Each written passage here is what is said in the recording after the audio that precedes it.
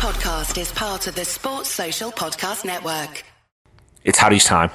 Neil Atkinson and John Gibbons interspersed in this Anfield Rap City Talk show. We're going to be back in a minute doing something else. You know how this works by now. You've been around the houses often enough, but we're going to talk about Harry's first and foremost. You look cleanly shaven today, Neil. I actually did shave with the Harry's this morning, which is ridiculous, but it is true. I mean, it's one of those things that is accidental, but it's true. You've enjoyed the close shave that Harry's provides today. I have indeed. I mean, I've said it before on this show, I'm not a big shaver. I'm a bit like Gary Lineker, and it's one of the many things me and Linksy have got in common. We both think that Ben Johnson's quite amusing. And that stands us in good stead. But one of the other things that we've got in common is that I don't have to shave that much. So I shave in the shower, actually. Yeah. And that often, like if I've got a big night, I'll do a proper. I'll do the biz. Yeah, but on a day to day, I'm coping. I feel like that's harsh on Jacko's wedding, which is tonight. It is harsh on Jacko's. I know. I also thought I was doing Talking Reds today, to be honest with you, when it came in. So it tells me they're there every day. Yeah, they are. I might have a bit of time to spruce myself up for Jacko's wedding. I'm hopeful anyway later on. But yeah, I did indeed get the aloe vera, the special gel on, and give it a go with a Harry's razor today. I've done it. I've been in. I've made it happen. And walking the walk. And it honestly really is hugely convenient at times like this. Honestly, the best thing about this is, if you're gonna do the product endorsement, it is really useful if you very recently used the product. Yeah, you can remember all the benefits. You can indeed. So yeah, it's all a ton of fun, insofar as shaving ever is.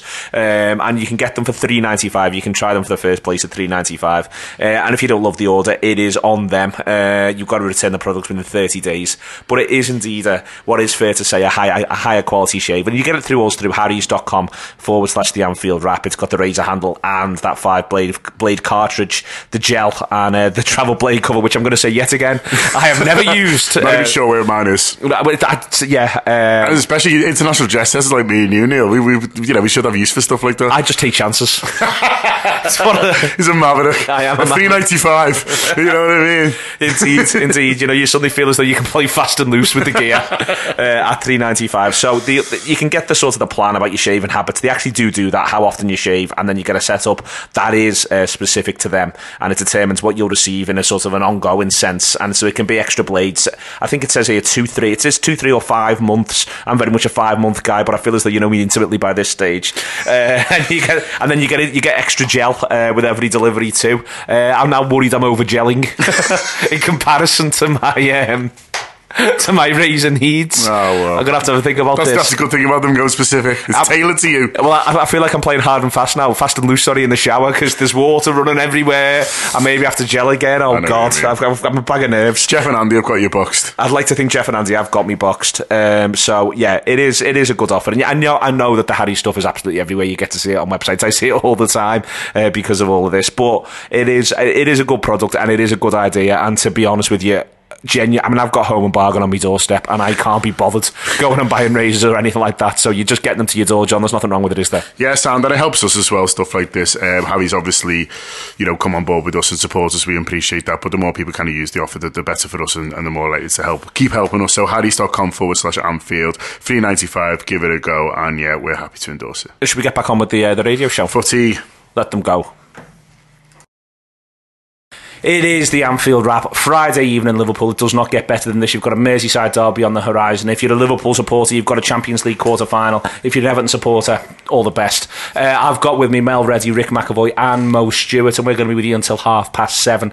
We're going to start this show going in depth into what happened at Anfield on Wednesday night, with reference to matters that happened on the football pitch primarily, because that's our concern. And then we're also going to shift ourselves forward, look at next week, and also look ahead to the Merseyside derby. But everything is coloured by what happened on Wednesday night, with Liverpool winning 3-0, and what is to come next. The Merseyside derby is of secondary significance, and we will be discussing different teams and all of that sort of stuff as your evening wears on. But let's start off with how good Liverpool were. It was Melissa Reddy. It was a phenomenal performance from the Reds. The goal comes at the right time. Manchester City start well. They've smothered Liverpool really rather well. The shape that they would go out with was arguably working for them for 10 minutes. They don't threaten that much, but they're on top in the game. And then Liverpool score from nowhere. They just get the ball, Man City corner, turn it round. 15-20 seconds later, it's in the back of the Manchester City net, and it's a whole new game. It's a whole new thing for everyone to have to deal with. Yeah, I don't think it was a surprise that City had so much possession at the start. I think everyone would have expected that, including Liverpool. I actually think Liverpool wanted that, because the way to hurt City is to then, as soon as they lose a semblance of control, which is what their entire game is about, that's where you can hurt them most, and that's exactly what happens. Brilliant defending leads to a quick break with every player making the right decision in it. And from that point on, City are rattled, because I think they come to Anfield with the intention of not allowing Liverpool an early goal. They want the possession that they had as well was quite instructively slow possession to sort of settle the game, try and quieten the crowd, just make sure that Liverpool don't get off to a rapid start, because if they do, I think City knew they were going to be in trouble, because then, it encourages the crowd, it encourages the players, and then it creates the organised chaos that they don't like to play in and that they've struggled with continuously against Liverpool. So once that goal goes in, they're sitting there thinking, oh goodness, the one thing we've wanted not to happen has happened, we've lost control, and then I think that starts to play into their heads, it permeates their thoughts. And the other big thing is, from the first whistle, they wanted to isolate Trent Alexander-Arnold against Leroy Sané, who was playing exceptionally wide. He was practically on the touchline, and using David Silva to try and expose any space. So even if Trent tried to block off Sané, they had Silva there wanting to expose a space between Trent and the centre-backs. That also wasn't coming off for them, and because they opted for an extra midfield player, they didn't have as much threat as they would have in possession. And I know the thing is, Raheem Sterling's not really had good games at Anfield, but I think with the form he's been in this season, everyone covering City was surprised that he wasn't selected. Let's start with that, because that approach there of their manager, Mo, it suggested a form of conservatism, a form of concern, if we're honest about it, that there was compromises were being made in order to deal with Liverpool. And I think compromises, if you're a manager, compromises are great, right up until the point at which they stop working and you start to be behind. And I think that's one of the things that you see. Suddenly the City players, they're not quite as sure as what they're meant to be doing as they'd like to be, and Liverpool will exploit that. Very much so. I think it's a really interesting point, though, when you think about the top-level managers like Guardiola's and Klopp's, and the idea of how much is control, that's what they want, and how much is it they have to sometimes adapt, and what message that sends to the players. I think I was doing the Talking Reds a couple of days ago with Paul Cope, and he mentioned that the idea that we were very much trusting of our methodology and our belief system, and saying that if we play the way we always play, we will endure. Whereas for Pep Guardiola, his changes, his adaptations were because out of fear of what we do, rather than about giving us a new problem.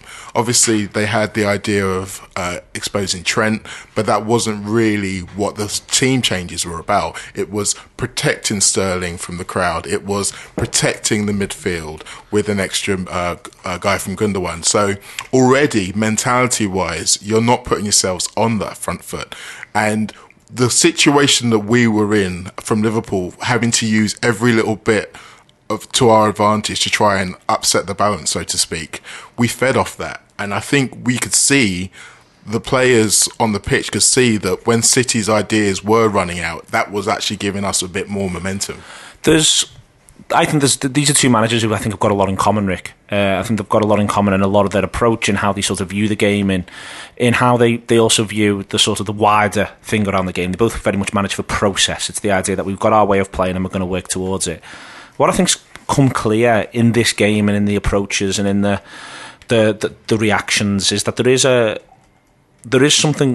profound difference between them, and I think you can argue that one places control above almost everything else, whereas the Liverpool manager is more prepared to embrace chaos and therein find control, rather than the idea that you have control first and then you move from there. And I think certainly it suits him when he comes up against Guardiola to embrace chaos, to embrace some anarchy, and say, you know what, I'll back my lads to react better in these circumstances and come out the other side on top.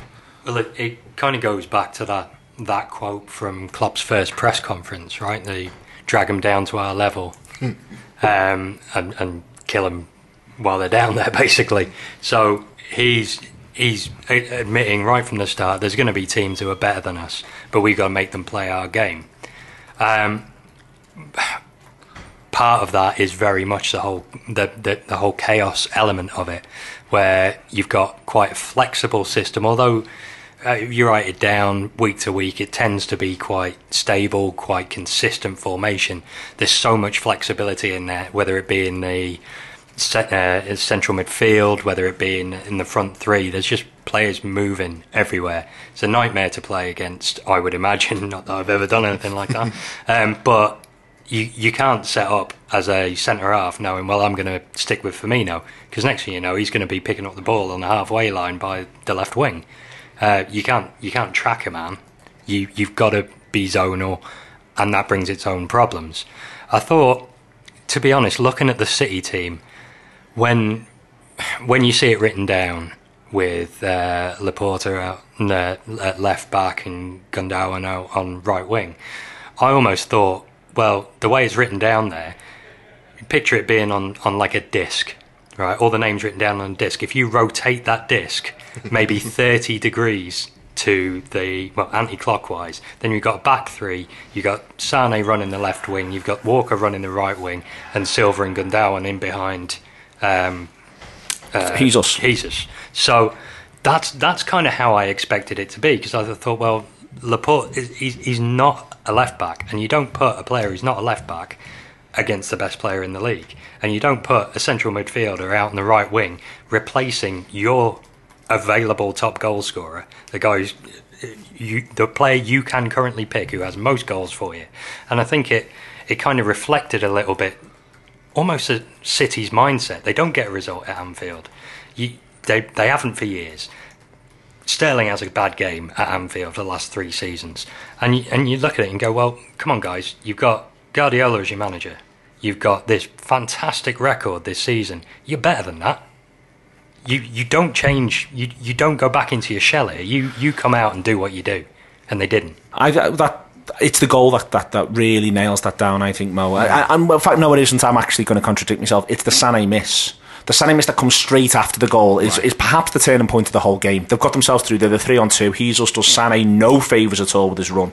He creates no space for him and doesn't make himself an option. He manages to do the complete opposite of what you'd want in the situation. But Sané can still score. He can still stick it in the bottom corner. He doesn't. And then from that point, the first half does just belong to Liverpool. Yes. There's moments that City get because they're good footballers, they're a good side. But the side, it just belongs to the Reds.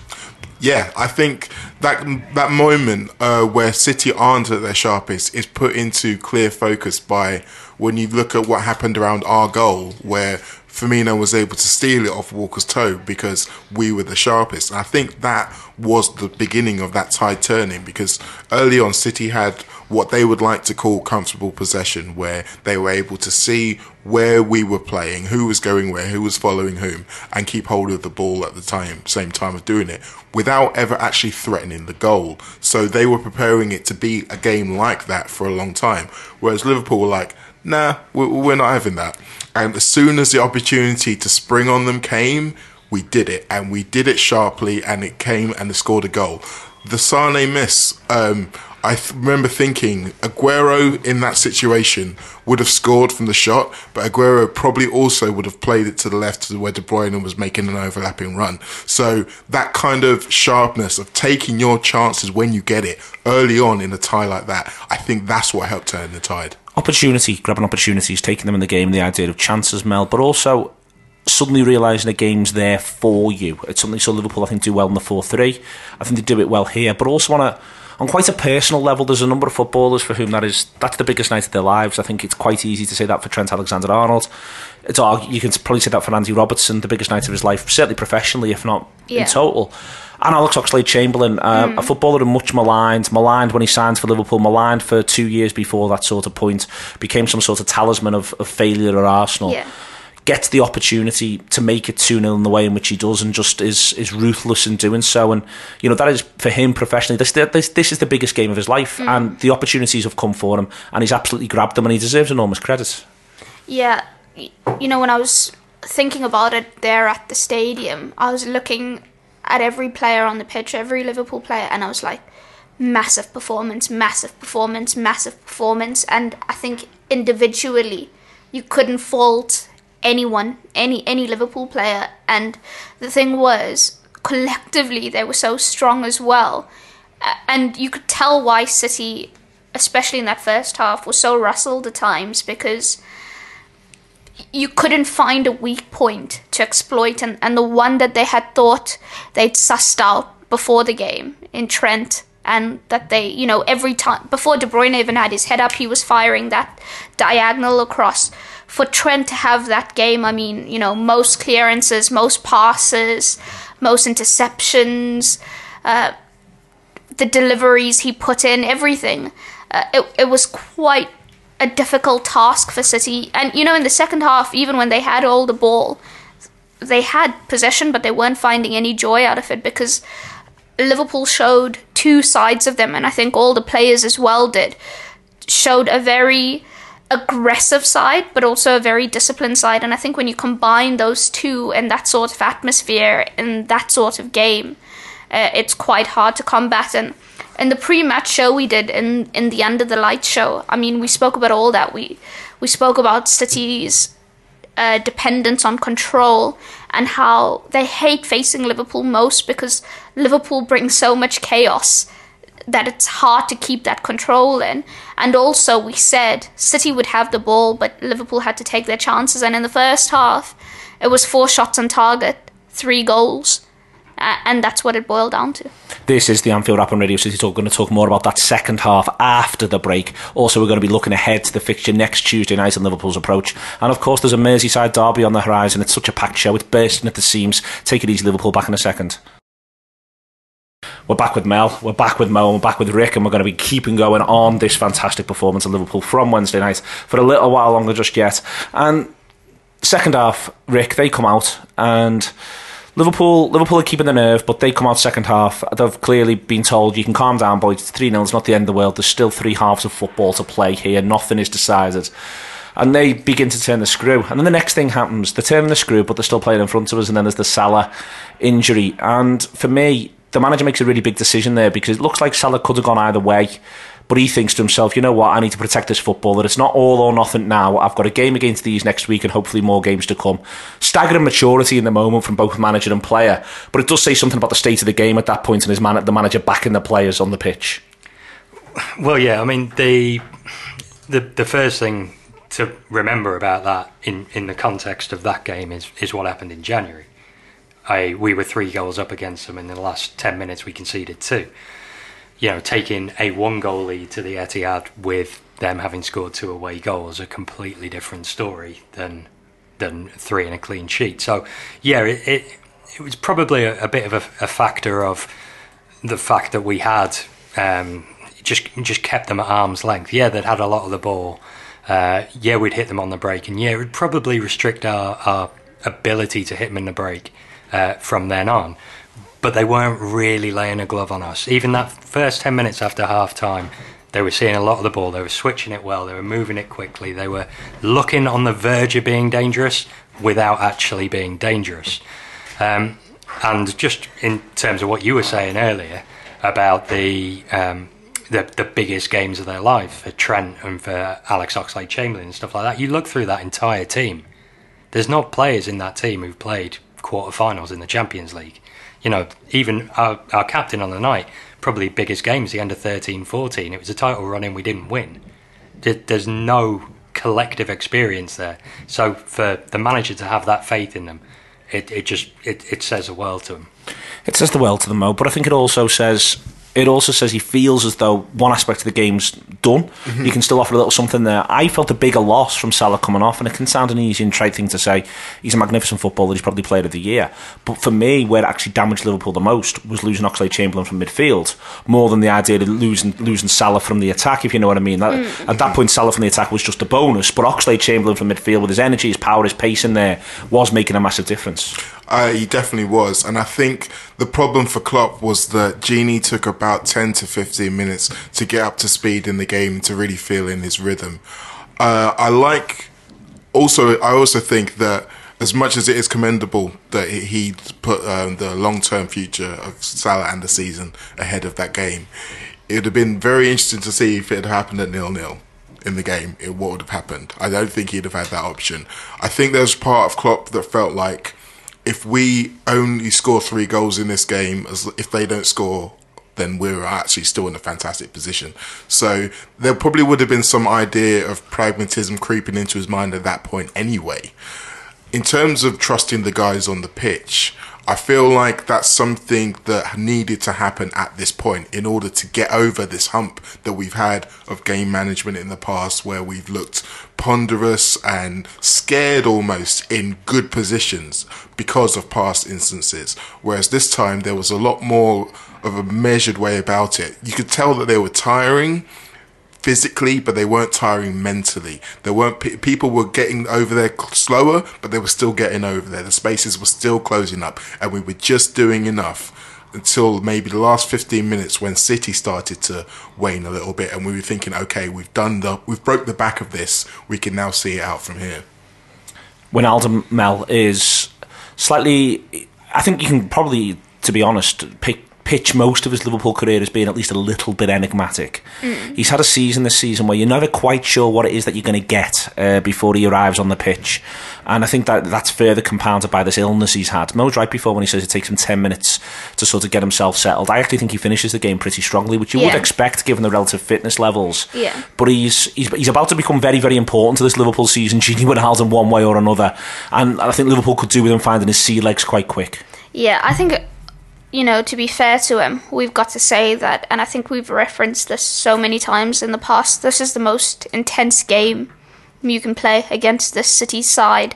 The way Liverpool want to play football, the way City play football, the fact that you've got 3 goals and you're now defending, so City have all the possession, it's quite a difficult tactical environment to come in, and his job will have been, to try and break up their play as much as possible, regain possession, try to recycle it.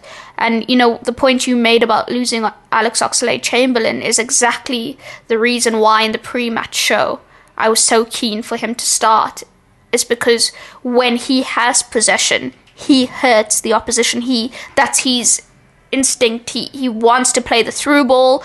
He wants to carry the ball upfield himself. He's just automatically dynamic. And, Wijnaldum is safer, probably as well. The instructions he got when he came on was to be a little bit more protective given the situation.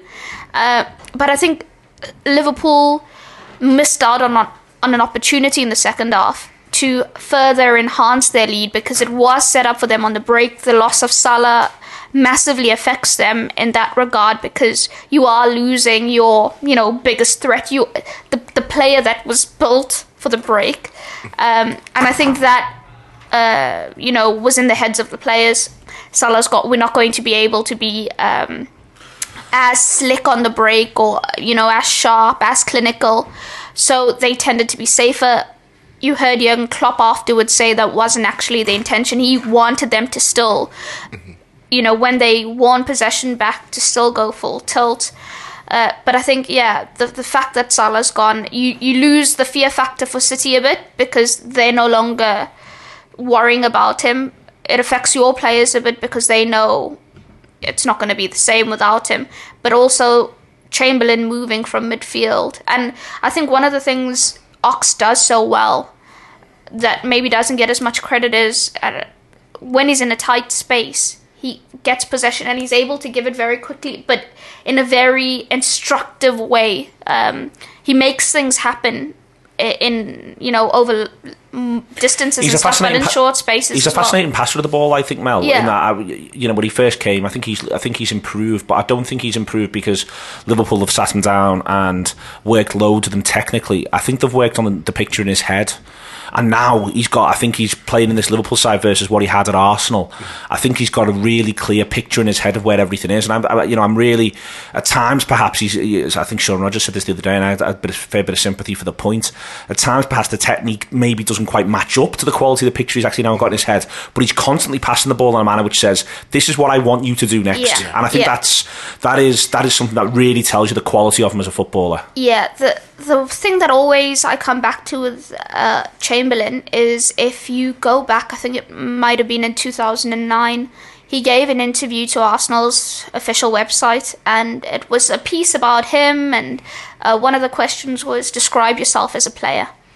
And what he described himself is the player he is now, but the player you never got to see at Arsenal. You know, he said he wants to have a shot, he wants to take players on, he wants to carry the ball upfield, he wants to hit passes early. You never saw that at Arsenal because that's not Arsenal's game. And he says it himself. He says, the manager, you know, when I want to have a shot, he tells me no, go for the short pass. So his game was completely curtailed because the system didn't suit his strengths. But in saying that, what he learned at Arsenal, I think, complements what he can do at Liverpool so well, because, you know, he is that dynamic player. As I've said, over a stretch, he can carry the ball up. But the Arsenal style of being able to pass short in a crowded space, he's also got that. And I think the more confident, you could see it, every goal he scores, every assist he gives, you can see him, that self-belief starting to grow, because one of the things Wenger said about him, his father has said about him, and Klopp has said about him as well, is he doesn't know how good he is, and he doesn't know how good he can be. And I think slowly he's starting to learn that. One of the things that always stuck in my mind with him is one of the times Arsenal won the FA Cup, and there was an interview on the pitch with him, and I think Steven Gerrard was there, and he said that he was his idol growing up and he wanted to be like him. And there was a little bit of a mocking laughter, not amongst them, but amongst a lot of other people, of the idea that he could potentially be like Steven Gerrard. No one at Arsenal really truly believed in him centrally in the pitch. They kind of paid lip service to it because they knew that that's where he wanted to go, but they always thought he would be better at wide coming in. Whereas now, when you look at not just the way he plays for Liverpool, the goal he scored, and think about it, the ball was a tackle won by Milner, a short pass paid to him. There's not a massive window of space. He's thinking, right, I'm going for this, brings the ball forward, hits it, in the Steven Gerrard corner, you could almost call it. And when you think about the impact he has on games and the goals and assists that he's done, it's always about him bursting past someone, driving the team forward and making something happen. And you're starting to see those Gerrard comparisons coming in. And if he can see it and he can see how his game is growing, given this opportunity, I see no reason he can't get to another level. There's then the next part of this is everyone being counted at the back as well, Rick. You know, just to sort of sum that up, Liverpool, the goalkeeper doesn't have a save to make, but he's very, very alert throughout the game, smothering things in key areas, coming for them as they come. You know, I think Van Dijk plays perfectly well. Lovren impresses next to Alexander-Arnold. The point about all of this is Liverpool get the 3-0, and it's a 3-0 you're able to say they deserve. They deserve it on the balance of play, they deserve it on the balance of chances, they deserve to be able to go to the Etihad with that lead, with that advantage, and they can also take massive confidence from it, because we know, and we're going to talk about it in a minute, what's going to happen there. Yeah, there were no real surprises in the way that City kept going. Probably the biggest surprise of the entire game was the resilience and resolution of our defence overall. You know, you compare that back to January, Van Dijk just into the team against City, and there's gaps, there's spaces, there's not an understanding. And it would be kind of not unexpected if that was still there. You know, you've had Trent and Gomez rotating all season, you've had Matip and Lovren rotating since Van Dijk's come in. So to me, it's quite impressive that back four, which hasn't played together all that often, had such a great understanding. And it's a good thing given the injuries we've started to rack up. But I don't see how they're going to do anything greatly different next week from the City perspective. Maybe if Aguero's back, yeah. But I just thought our defence were on point, with exactly where they needed to be. They were cutting out the passing lanes, they were marking the men, they were pushing City into areas they didn't want to go. Sane constantly inside, Walker constantly into a crowd. You know, we were making it hard for them to do what they want to do. Alright, that is the Anfield Wrap on Radio City Talk. After the break, we're going to have a big long talk about making City do what they don't want to do on Tuesday as well. Can the Reds manage that? Don't go anywhere. It's your Reds Bet conversation, which drops in at this stage. Neil Atkinson and John Gibbons. The fantasy competition we mentioned the other week, it's not going to start this week. We had a chat today with Reds Bet, and their attitude was one of, listen, all the Reds are focused on Everton and then Manchester City back to back. Have a chat about it next week and set it up from there. So that competition's going to run from next week. In general, John, we haven't had a chat about the derby really. How are you feeling about it? It's a strange one, isn't it? It's a funny one how it's landed. In that I wrote something for Paddy Power today in which I said that Everton could win today and Liverpool fans would still finish the weekend happier. Tomorrow or whatever you want to do it, and that's kind of how it feels. Really, it feels like we're in such a good place, and Everton are in a place where they just want rid of the manager now, and they're not going to go down. They're not going to qualify for the Europe. They're just in this middle ground where they can't believe what they're watching, and so going in with that, it almost feels like it would always be quite Everton to win this one, where they've pumped themselves up for derbies for so long, and they've had such a bad record recently that they could win this one and still be a bit down, especially after you have to watch Allardyce, take credit for the whole thing straight after the game.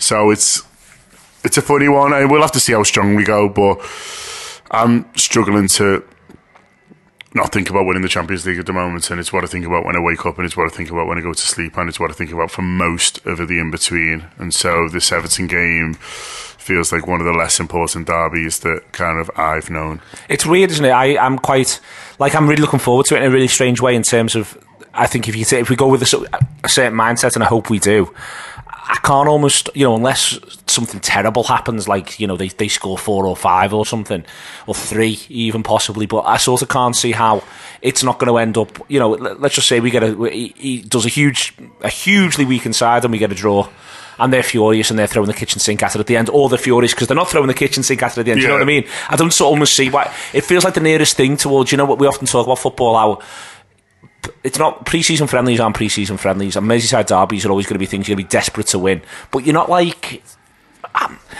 all right, so a test match, do you know what I mean? Like, you can enjoy a test match even if the side you want to win isn't winning a test match. Yeah. And I don't think you get many of those sporting opportunities, and you don't get many of them in life, full stop, but you don't get many of them in football. And my point is more the idea of being able to go to this game, have a really good laugh being a Liverpool supporter. That's the key thing.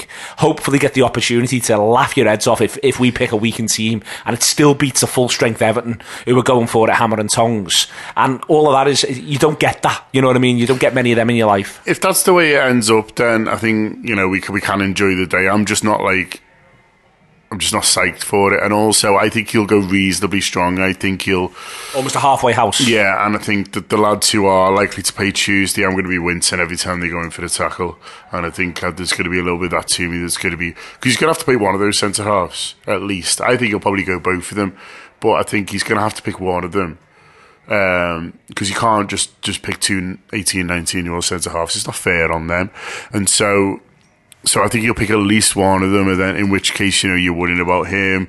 What's he going to do in midfield? You feel like he's got to, Henderson will play, but he's got to pick one other, I think, at least who will play. Well, I think there's virtue to playing Wijnaldum.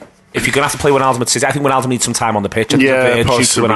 Possibly. So, yeah, there's one of those. I think one of the forward players will play, probably Mane, and so I think I'll be wincing a little bit kind of every time that they go against tackles and kind of worrying about them. But generally speaking, I think your attitude is probably right. I just feel that, it's a shame that it's probably my favourite game of the season, Goodison away. So you'd almost feel like you've lost Goodison away. Yeah. I know what you mean on that. I think that's a really fair point. The idea that we've all lost Goodison away is, it does have some value to it, because it shouldn't be a game that you're looking at and going, I'm really not, it's in the middle of these two games that I would have died to see Liverpool win. Yeah. And now there's this, and this should be the one that you're the most desperate to see for a variety of reasons.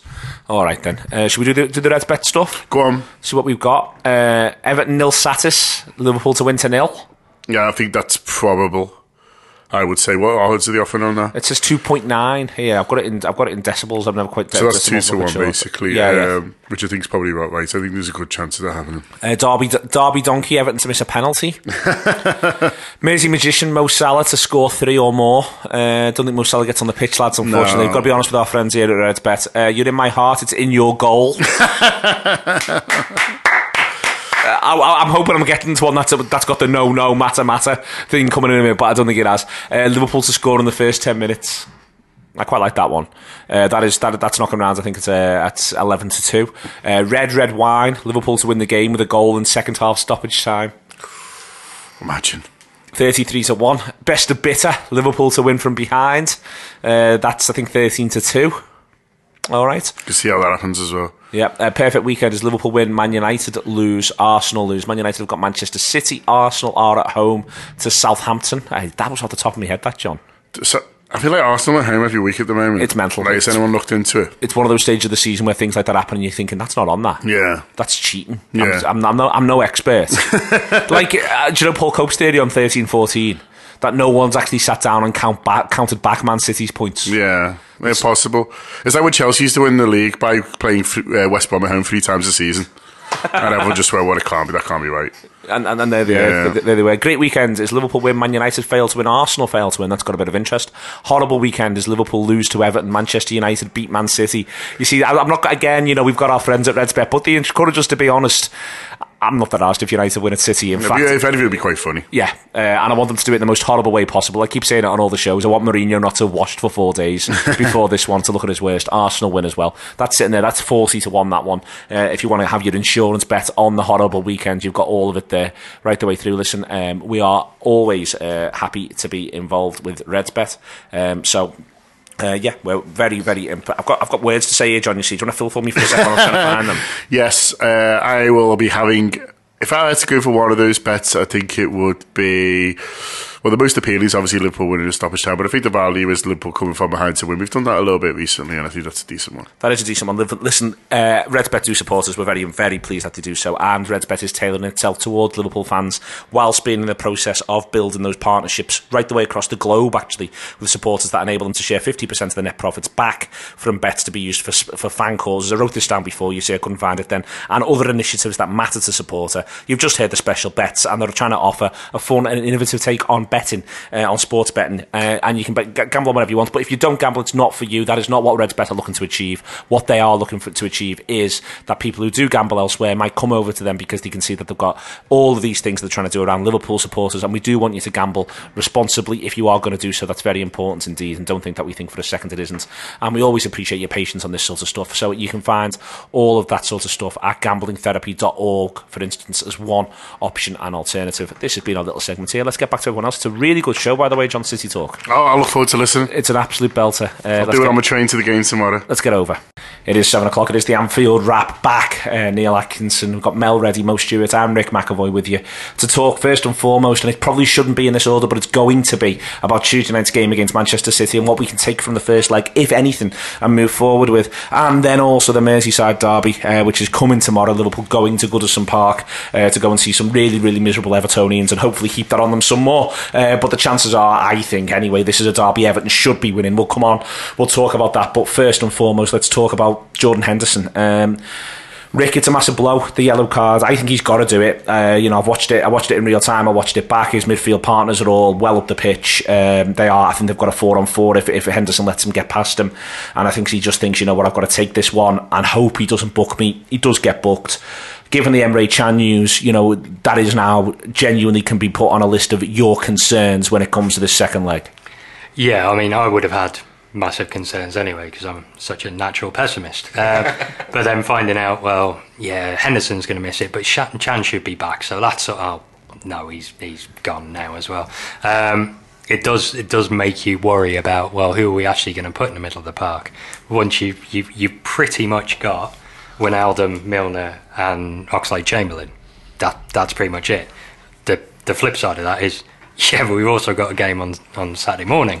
Well, Saturday lunchtime that we also need to put 3 people in the middle of the park for. So it's frustrating, and I can't imagine it's frustrating for anyone more than it's frustrating for Henderson, because, in his head, I'm sure he's gone back to 13-14 again. Playing City, getting a late card, missing a vital game. It's 1, if not 3 this time, but it's the one that counts. If we don't win that one, head since it happened, to be honest with you, if you don't win that one, then the other 2 don't matter because they don't exist. They don't exist. So it's a kick in the somewhere painful. Teeth. We'll use teeth. Teeth. Yes, very much so. But I still think it's not the concern it would have been maybe 18 months ago. Mel, we discussed Wijnaldum part one. I think there's a, well, before 7 o'clock more accurately, pre-season, it was noticeable, I thought, that you could see he was using Wijnaldum deepest in a number of pre-season games. And a lot of people are talking about 3 at the back. That's tricky for Liverpool to actually achieve as well, given the current situation. There's a lot of noise being made that he could do something clever or unlikely. I almost feel that the manager, the way in which he is with his players, the flip side of the Guardiola thing, I think he'll almost eschew clever and unlikely and instead say, I've got full faith in you boys. And I think you will see Wijnaldum with someone very close to him, but I think you will see him perhaps go with Wijnaldum deepest, possibly with Milner being very, very near him throughout much of the game. Yeah, in pre-season we spoke to Wijnaldum actually about being used as a 6, and it's something he's done before for the national team. And he's comfortable with it. Obviously, I think Wijnaldum's changed his game so much already being at Liverpool because, he's seen himself as a number 10, quite an attacking player. And he's changed and he's become a much disciplined player, allowing, whoever's alongside him in midfield now, as would be the case, Oxlade-Chamberlain, who's, a much more aggressive, energetic player, to do what he ordinarily would have liked to have done or would have seen himself doing previously. So I think he does have the capabilities of playing as a 6. I think what you miss with Henderson is he's natural. He's a natural tempo setter. It's just something. It's just in him. It comes quite naturally. And everyone I think assumed that, okay, the card is not that bad because Emre would be coming back, and Emre thrives in those little personal battles that happen on the pitch, but it is what it is. And I think, the thing with the derby is, if you're thinking about which fixture would you assume you most likely to pick up an injury in, or injuries in, you'd pick that one because it has been so feisty. I mean, Liverpool have lost Divock Origi in recent times, Sadio Mane, in these sorts of games because of, challenges they kicked lumps out of Emre Can last season at Anfield. Emre didn't care because he was very Emre about the enterprise, but they kicked lumps out of him. Yeah. So I think it's probably the worst fixture you could have before Tuesday's game, and you've got to be so safe. I'd not risk anyone or any of the positions that you think to yourself, if we have an injury here, we're absolutely messed on Tuesday. So I'd go as safe as possible for the derby, keeping Tuesday in mind. I know Klopp doesn't like to do that because he always wants to think about the next game first, but I think these are exceptional circumstances given the defensive or lack of defensive cover and lack of midfield cover, where you've just got to take a few gambles. It's a strange one as well because the Liverpool players who have traditionally been quite fragile to injury have been in positions where, in this game in particular, they're going to be putting the body on the line. I'm thinking of Lovren in particular, and he's not really been able to build up a full season of being able to be relied on week in, week out. So he's a worry. Regarding Wijnaldum at 6, I don't necessarily think it's going to be as much of a problem as it would have been. We've got to remember we're going to have a lot less of the ball in this game than we would be normally as standard. And I think having Van Dijk behind him means that if they do try to put the squeeze onto Wijnaldum to kind of pressure him into giving the ball to Lovren, hopefully there's always still going to be an option to give it to Van Dijk, and he has long-range passing ability. So maybe between the two of them, some of Henderson's qualities are going to be kind of spread out a little bit. There is already, Rick, I'm going to go to you as the pessimist, but I don't think it is pessimism. I think the quality of City, the idea that it only takes one early goal, a 1-0 Manchester City lead at half-time to make you nervous, 2 goals first half, Manchester City are more than capable of that. They've got 4 or 5 players on the pitch who can score from 25 yards. Company's already talking about 5-1 and things like that, and they are going to carry the greatest possible threat, I think. This tie is not over. I think if we were facing any other English league side, I think this tie would be over. But let's be really, really honest, Rick. This isn't over. No. Watching back the game the other day, and it's not a huge leap of imagination to picture one of those early diagonals to Sane catching Trent on the hop, and all of a sudden you're looking at a very different game in the first 10 minutes. And it's kind of my biggest surprise from the other day was that we managed to keep them at arm's length for so long, and I cannot see us doing it for another 90 minutes. It's just how we react to what happens, how much of a threat we retain. For me, obviously, it's vital that we can have the same front three as Wednesday on the pitch on Tuesday, because we need to be able to offer that threat by 60 minutes, 65 minutes on Wednesday. City centre halves are on the halfway line. They're not worried about us getting in behind them. We still had Mane on the pitch at that point, right? So at that point, if that's me as a centre half, I'm still wanting to give myself a bit of room, but they weren't interested. They're just going to camp in our half and go for it. If we've got Salah and Mane and Firmino in tow, then I think we're perfectly set up for dealing with them coming at us. And it's important to remember they're not going to change a lot. Yeah. They don't change the way they play. They don't throw everything out because of one bad result. The first leg was Liverpool just being perfect in terms of, being clinical when chances came, defending so diligently, covering for each other, and to have the perfect game twice in quick succession with the derby in between against the best team in England and one of the best teams in Europe, if not the best. I don't think anyone wanted to draw City, apart from us, maybe, apart from the fact you're not getting a European trip, but it's so difficult, and they're going to come out aggressive, they're going to go for it, they're going to want to smother you with possession, they're going to look for the control. In saying all that, I think Liverpool know that even if they score early, that even if they've got all the ball, and if you have the front three, like you just mentioned there, you've got opportunities to score. You will win the ball back, and you've got the opportunity to break, and that game is going to be set up for the counter. City will have that in their heads as well, so as much as they're thinking, we've got to go for this, they're also thinking, if they score one, our job becomes that more difficult. If they score two, and so every time they go for it, a part of them is also going to be thinking, goodness, we've got to protect ourselves here, because no matter how much we go for it, they're going to be ready to hurt us.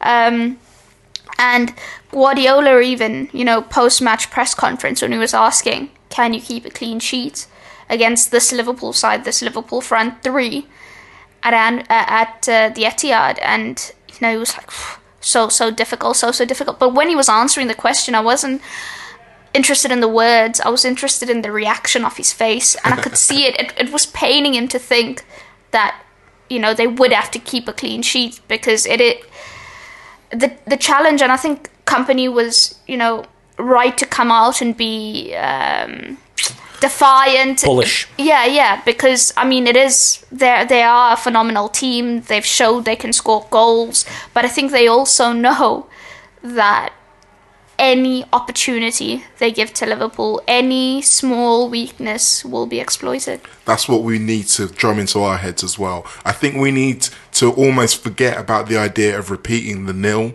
at the Etihad. We need to repeat the 3.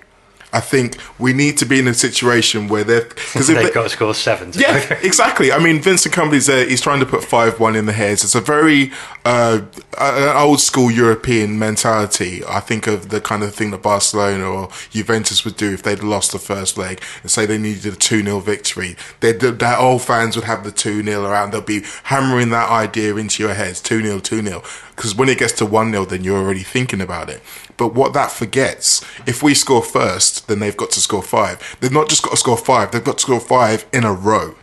Now, we have the opportunity every time we go and attack them and score to then put that back. And if we keep doing that and keep putting it back and keep pushing the mountain higher and higher, then they're going to be more and more desperate. And the clinical way that we took our chances at Anfield was as important to remember about as the good defensive rearguard.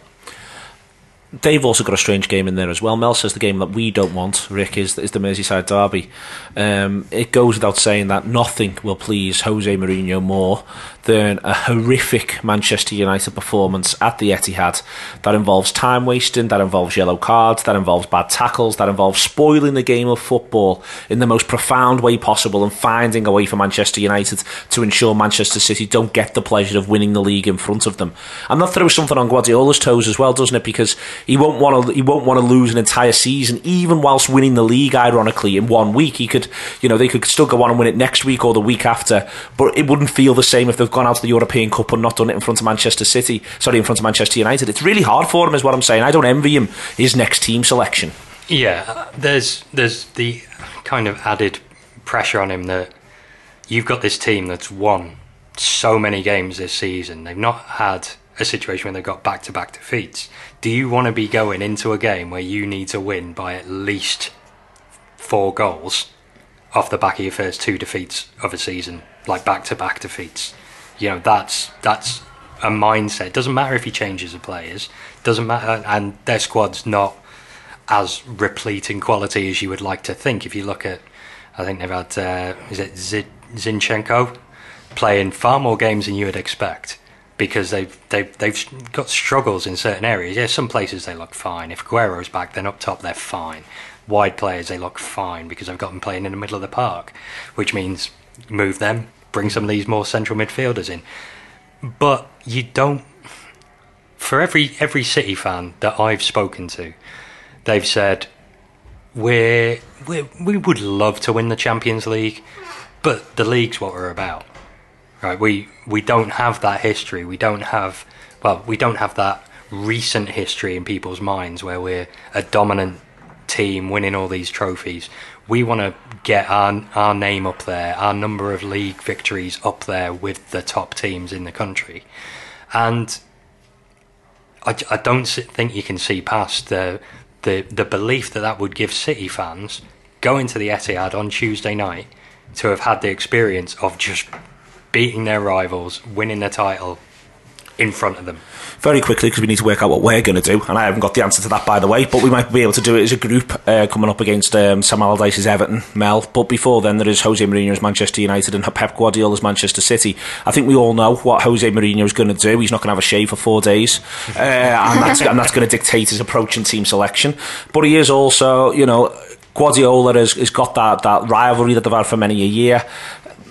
I think it's a really difficult situation now that Guardiola's in, because he, as Rick says, there's momentum issues, there's confidence issues, there's all sorts of bits and pieces here around this next team selection and whether or not they do finish the job against Manchester United in terms of the title. I think he's got ahead of this early, Pep, because even in the build-up to the Liverpool game, he's been saying our focus is on the Champions League games. We will rest players for United. It's not as big as the games against Liverpool. Now, that could be mind games, but I don't really think so. And I think, even after Wednesday, it's only heightened the fact now that they've got to be strong on Tuesday in front of their own fans. And as much as they want to win the league against United, I think actually that he'll be quite confident if he makes 3 changes, 4 changes. He's not dealing with an injury crisis, so he's not in the position that Klopp is in, where if he's got to shuffle his pack, he's relying on bare bones academy players and all that stuff. He's still got quality players that he can throw into this game and be confident of dismantling United's obstructive approach, which we know it will be. So I don't think for him it's as much of an issue as it is at the moment for Klopp, because he's got so many more players he can count on. So this is Klopp's problem. And Mo, pick me a team. Oh, really? You give Go me on, this Mo. one? Pick me a team. Dang. Well, I think we're all right to say Karius in goal.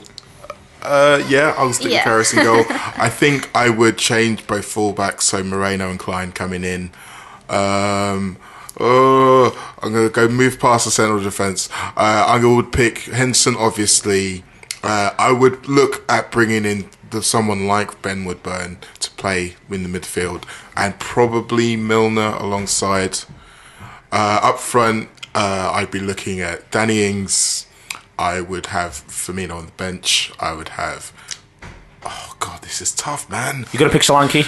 Yes. You've got to pick Solanke, so you're still looking for centre-halves. You're still going to play one more up front. You've gone with Milner. I think, Mel, again, we're going to talk about Wijnaldum. We've talked about him a lot. Let's keep going. I wonder if there's an argument with Wijnaldum, and I understand what you're saying. To just get him into some rhythm, get him into play, and get him time on the pitch where he's involved and at the fulcrum of things. Yeah, I see the logic behind that, but at the same time, you're looking at it and you're thinking, if anything happens to him, then you're actually So who would you play in midfield? So you play Henderson, Woodburn, and who else? I put Woodburn in your mouth there, but... Yeah, I would have gone for something like that, but I think you'd have to go... If I'm looking at the three, Ox, Wijnaldum, Milner, and thinking who's least likely to come off worse for wear in a derby, I'm probably going Milner, and that would influence the decision. I think that was my pick as well. Yeah, but it's so I don't envy Klopp. And I think you could see on his face today, when questions were coming in about team selection, it is going to be so difficult, because you obviously, this is a game that means so much to the city, to players, to fans, and so you don't want to completely forget about it or reduce it to that level in your head that it's nothing, because it's not. No. But at the same time, you know that Champions League tie is not over. You know what you're going to face at the Etihad. The players as well won't want to be, exerting themselves too much in the derby for fear of this injury crisis that they're in. There will be, it will be in the back of their heads that it could get worse. They don't need. None of them want it to be them that misses out on Tuesday. So it's got all these factors to consider, and I think in there the mentality stuff, Rick, and it's interesting because Mel says it's not worth anything. It's always worth something to the city, but I'm not talking to many Liverpool supporters who even want to see that stronger side. I think that there'll always be some noise. There'll always be some people saying you should do it a bit differently, but almost everyone I'm talking to is like, don't care. It's all about the Man City game, don't care. And on this, but I also think the mentality point, I'm worried about getting an injury, going forward. If you pick 11 lads who pretty much know they're not starting on Tuesday anyway, you'll get a different mentality, and you might get a more of a gang mentality of, all right then, they're going to sort Tuesday out, we'll sort Everton out, let's go and play a game of footy. Yeah. And I'd rather have that, I think. Yeah, I think if you've got a team who are 100% up for it, rather than a team who are holding even 10-20% back for fit, and to be honest, that's where you get injuries anyway, with people not going full-blooded 100%. Into things. My only query on maybe putting Milner in the side is, could he do 4 games in 10 days? Absolutely agree. It's for me that's a risk. Not saying he's less likely to get an injury than Wijnaldum or anything, but it's just the pace he's going to have to play out on Tuesday. He's 32. I keep every time I'm on here, I make some comment about him being old. He's significantly younger than me. I get that so often when I look at a player. I'm like 29, old, and then I'm like, Mel, younger than you are. So, but the big one for me, or the front three, I'd go with Solanke through the middle, Ings from one side, Mane off the other, Firmino on the bench to bring Mane off after an hour maybe. Then at centre half, I'm putting Lovren and Masterson. I mean, if did Klavan train today, by the way? Yeah, that's what I was going to ask. Is there any chance Klavan's fit? Yeah, that's what we're hoping for. We haven't actually had clarity on Klavan, and Klopp didn't want to reveal too much about the injury situation because I don't think he wants to give Everton or even City an idea of what could be the changes that are coming. But I mean, the reason I go Lovren and Masterson is if one of those two, Lovren or Van Dijk, was to pick up a knock, I know which one I'd prefer to be pairing another centre-half with on Tuesday night, and it's Van Dijk. Yeah, I think Van Dijk is key enough to not even take the risk. I think with Lovren, I think he's the kind of person who, if it was in an understrength Liverpool team going away to Goodison, he'd absolutely revel in that. I think he'd love the idea of being able to lead this supposedly weakened Liverpool team to glory over there. And I think having him And he's the big dog. Yeah, exactly. And having him, and actually, I'm still thinking of him coming through the mist towards Mane after he scores. I don't want to see Mane anywhere close to that starting lineup, if I'm being honest, because the imagery of him picking up injuries against Everton is still quite clear in my head. He would definitely get targeted as well. I think he's one who, the nature of how he plays in terms of his trickery and the way he can sometimes look like he's embarrassing a guy by just leaving him for dead.